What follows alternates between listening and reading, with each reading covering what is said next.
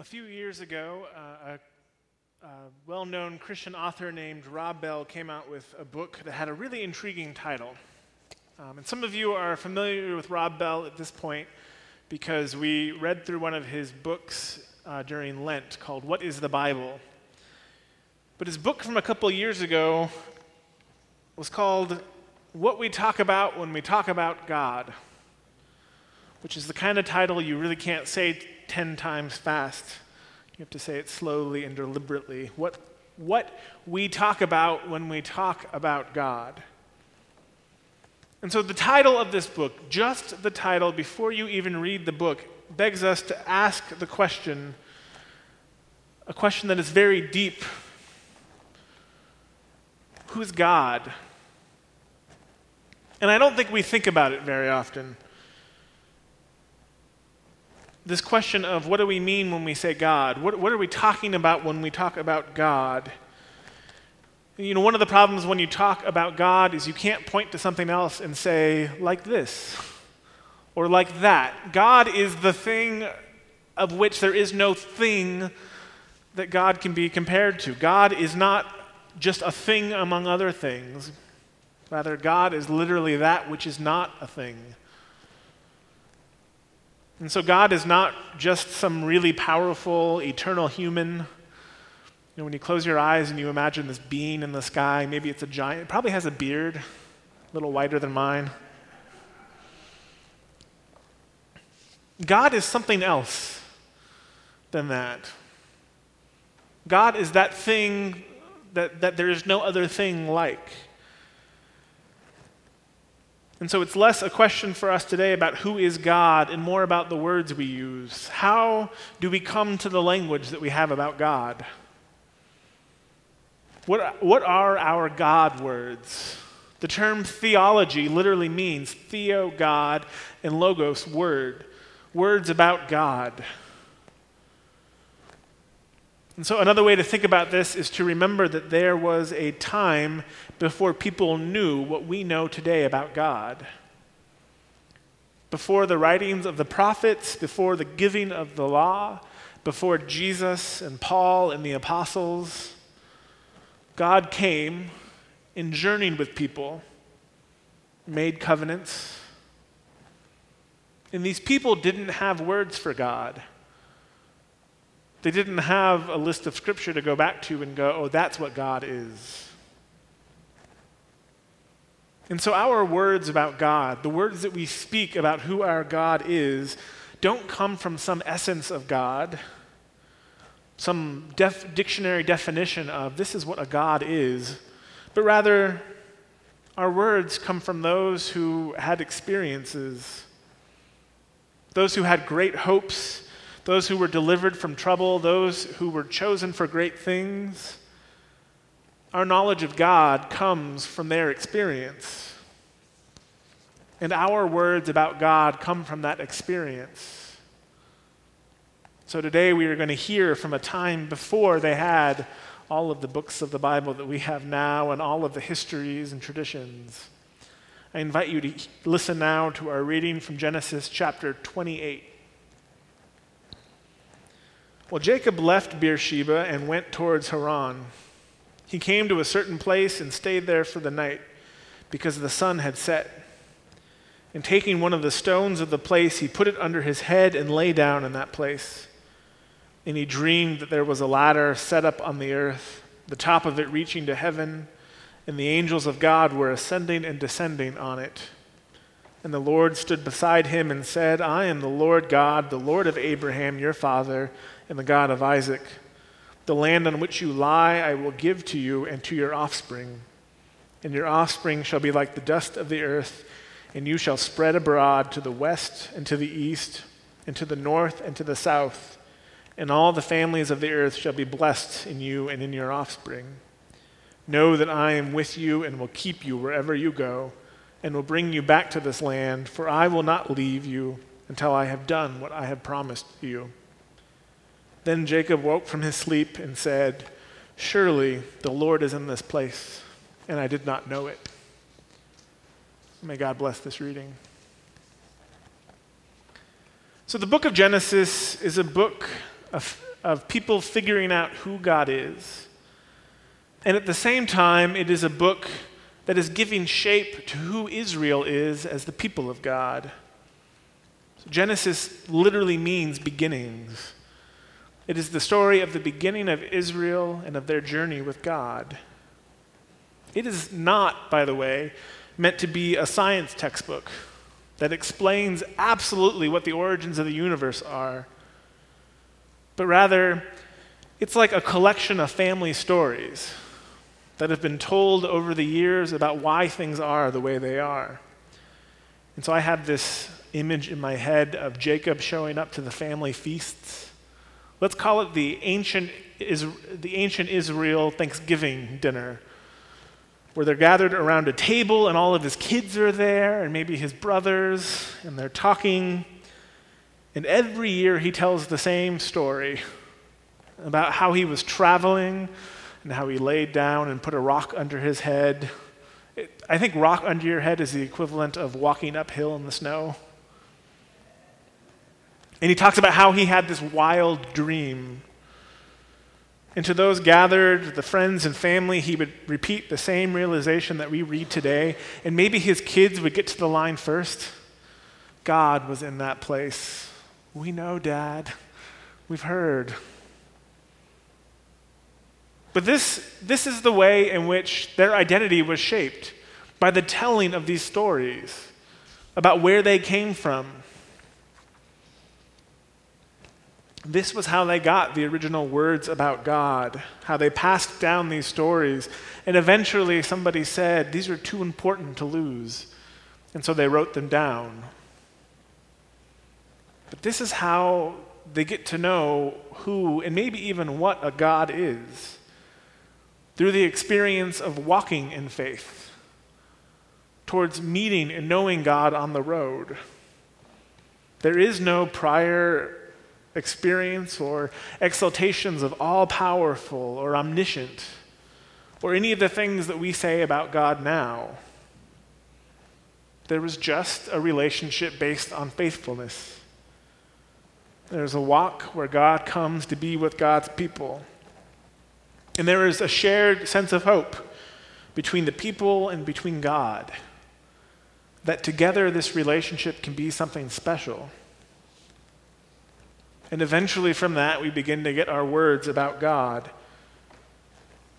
So all of this is a very Jewish way of understanding the world.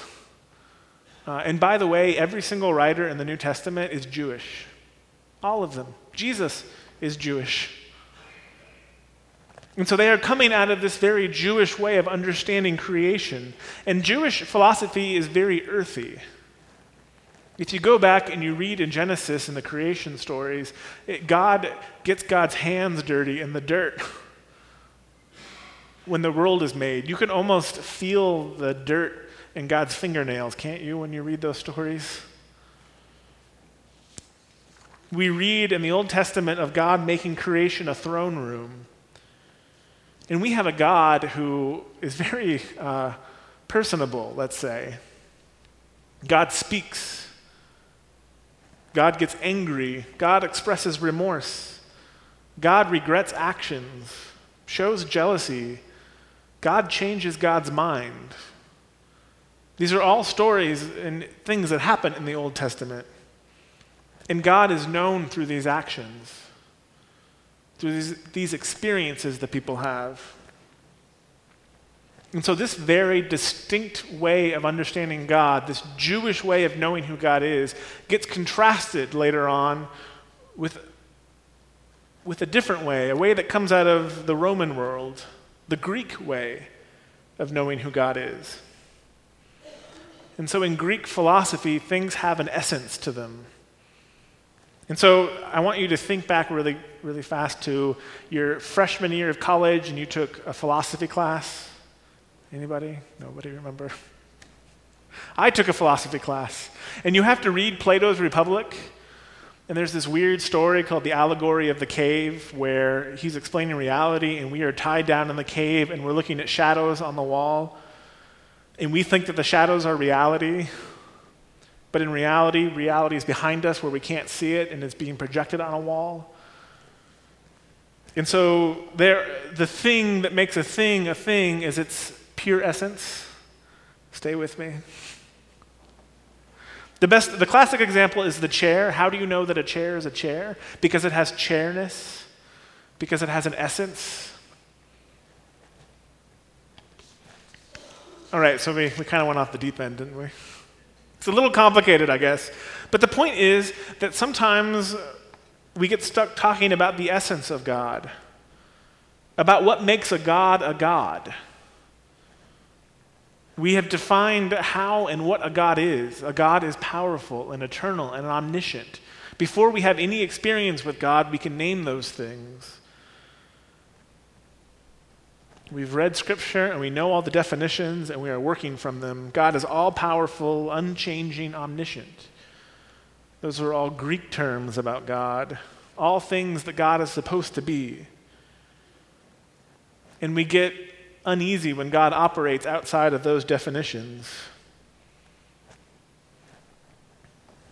The problem with having all these predetermined ideas about what God is that our God loves to frustrate those expectations. And so we would have no problem saying our God is all-powerful. But then we get Jesus, who gives himself up, sacrifices himself in an act of mercy and humiliation and weakness. And so our all-powerful God becomes weak, totally weak. And we might say that God is unchanging, except that there's this scene in the Old Testament, and there's not just one, but one in particular, where Moses is on the mountaintop receiving the law, and the people of Israel are really impatient, and they're down below the mountain. They're building an idol because they've given up on Yahweh. And God goes to Moses and says, I'm done. I'm going to smite all of them. And Moses has to say, God, calm down. It's okay.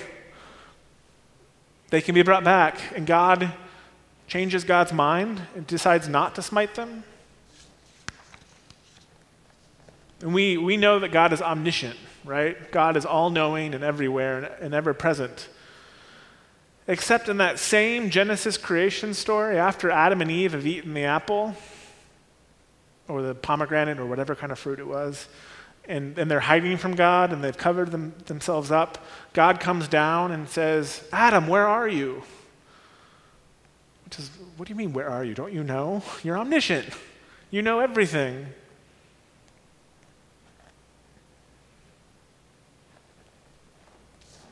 And so the history of God and God's people has always been one in which we learn about God through experience. And when we start with the categories of who God has to be, we end up missing God. We end up not being able to see what God is doing. Instead, we need to see these experiences as shaping who we understand God to be. Because the story of Scripture is that God has always been willing to walk along with God's people, to bring them into new realities and new futures that didn't fit whatever they wanted them to be in the first place. And so we have to return to the original question, what do we talk about when we talk about God? Because frankly, to talk about God is to talk about hope. It is to talk about our dreams and desires for the world, and for our loved ones and for our neighbors, just like ancient Israel did as they journeyed and tried to make themselves into a particular kind of people, a people who would be a blessing to the world. For we talk about a God who is making all things new, who is with us in this place even though we don't know it, and whose work is being made all around us. It's a work that can't be predicted. There is no blueprint for it. It must be experienced. You have to feel it. For to talk about God is to talk about the kingdom that is coming, which looks like nothing before it. You can't really describe it. You just have to live into it. And so we follow this God who is still emerging. My wife's denomination is the United Church of Christ, and in all their publications they have this tagline, God is still speaking, is the tagline, and it's true. But what is also true is that we are still learning. We are still finding out who God will be, who God can be. We are still seeking that place where God's promise for the kingdom and our hope intersect. And so we need to not cling so closely to who we know God has to be, because if we do, we'll miss it. We will have our minds made up before God even has a chance to move. And so we move like ancient Israel did, like Jacob, having a new dream, unlike anything he had seen before.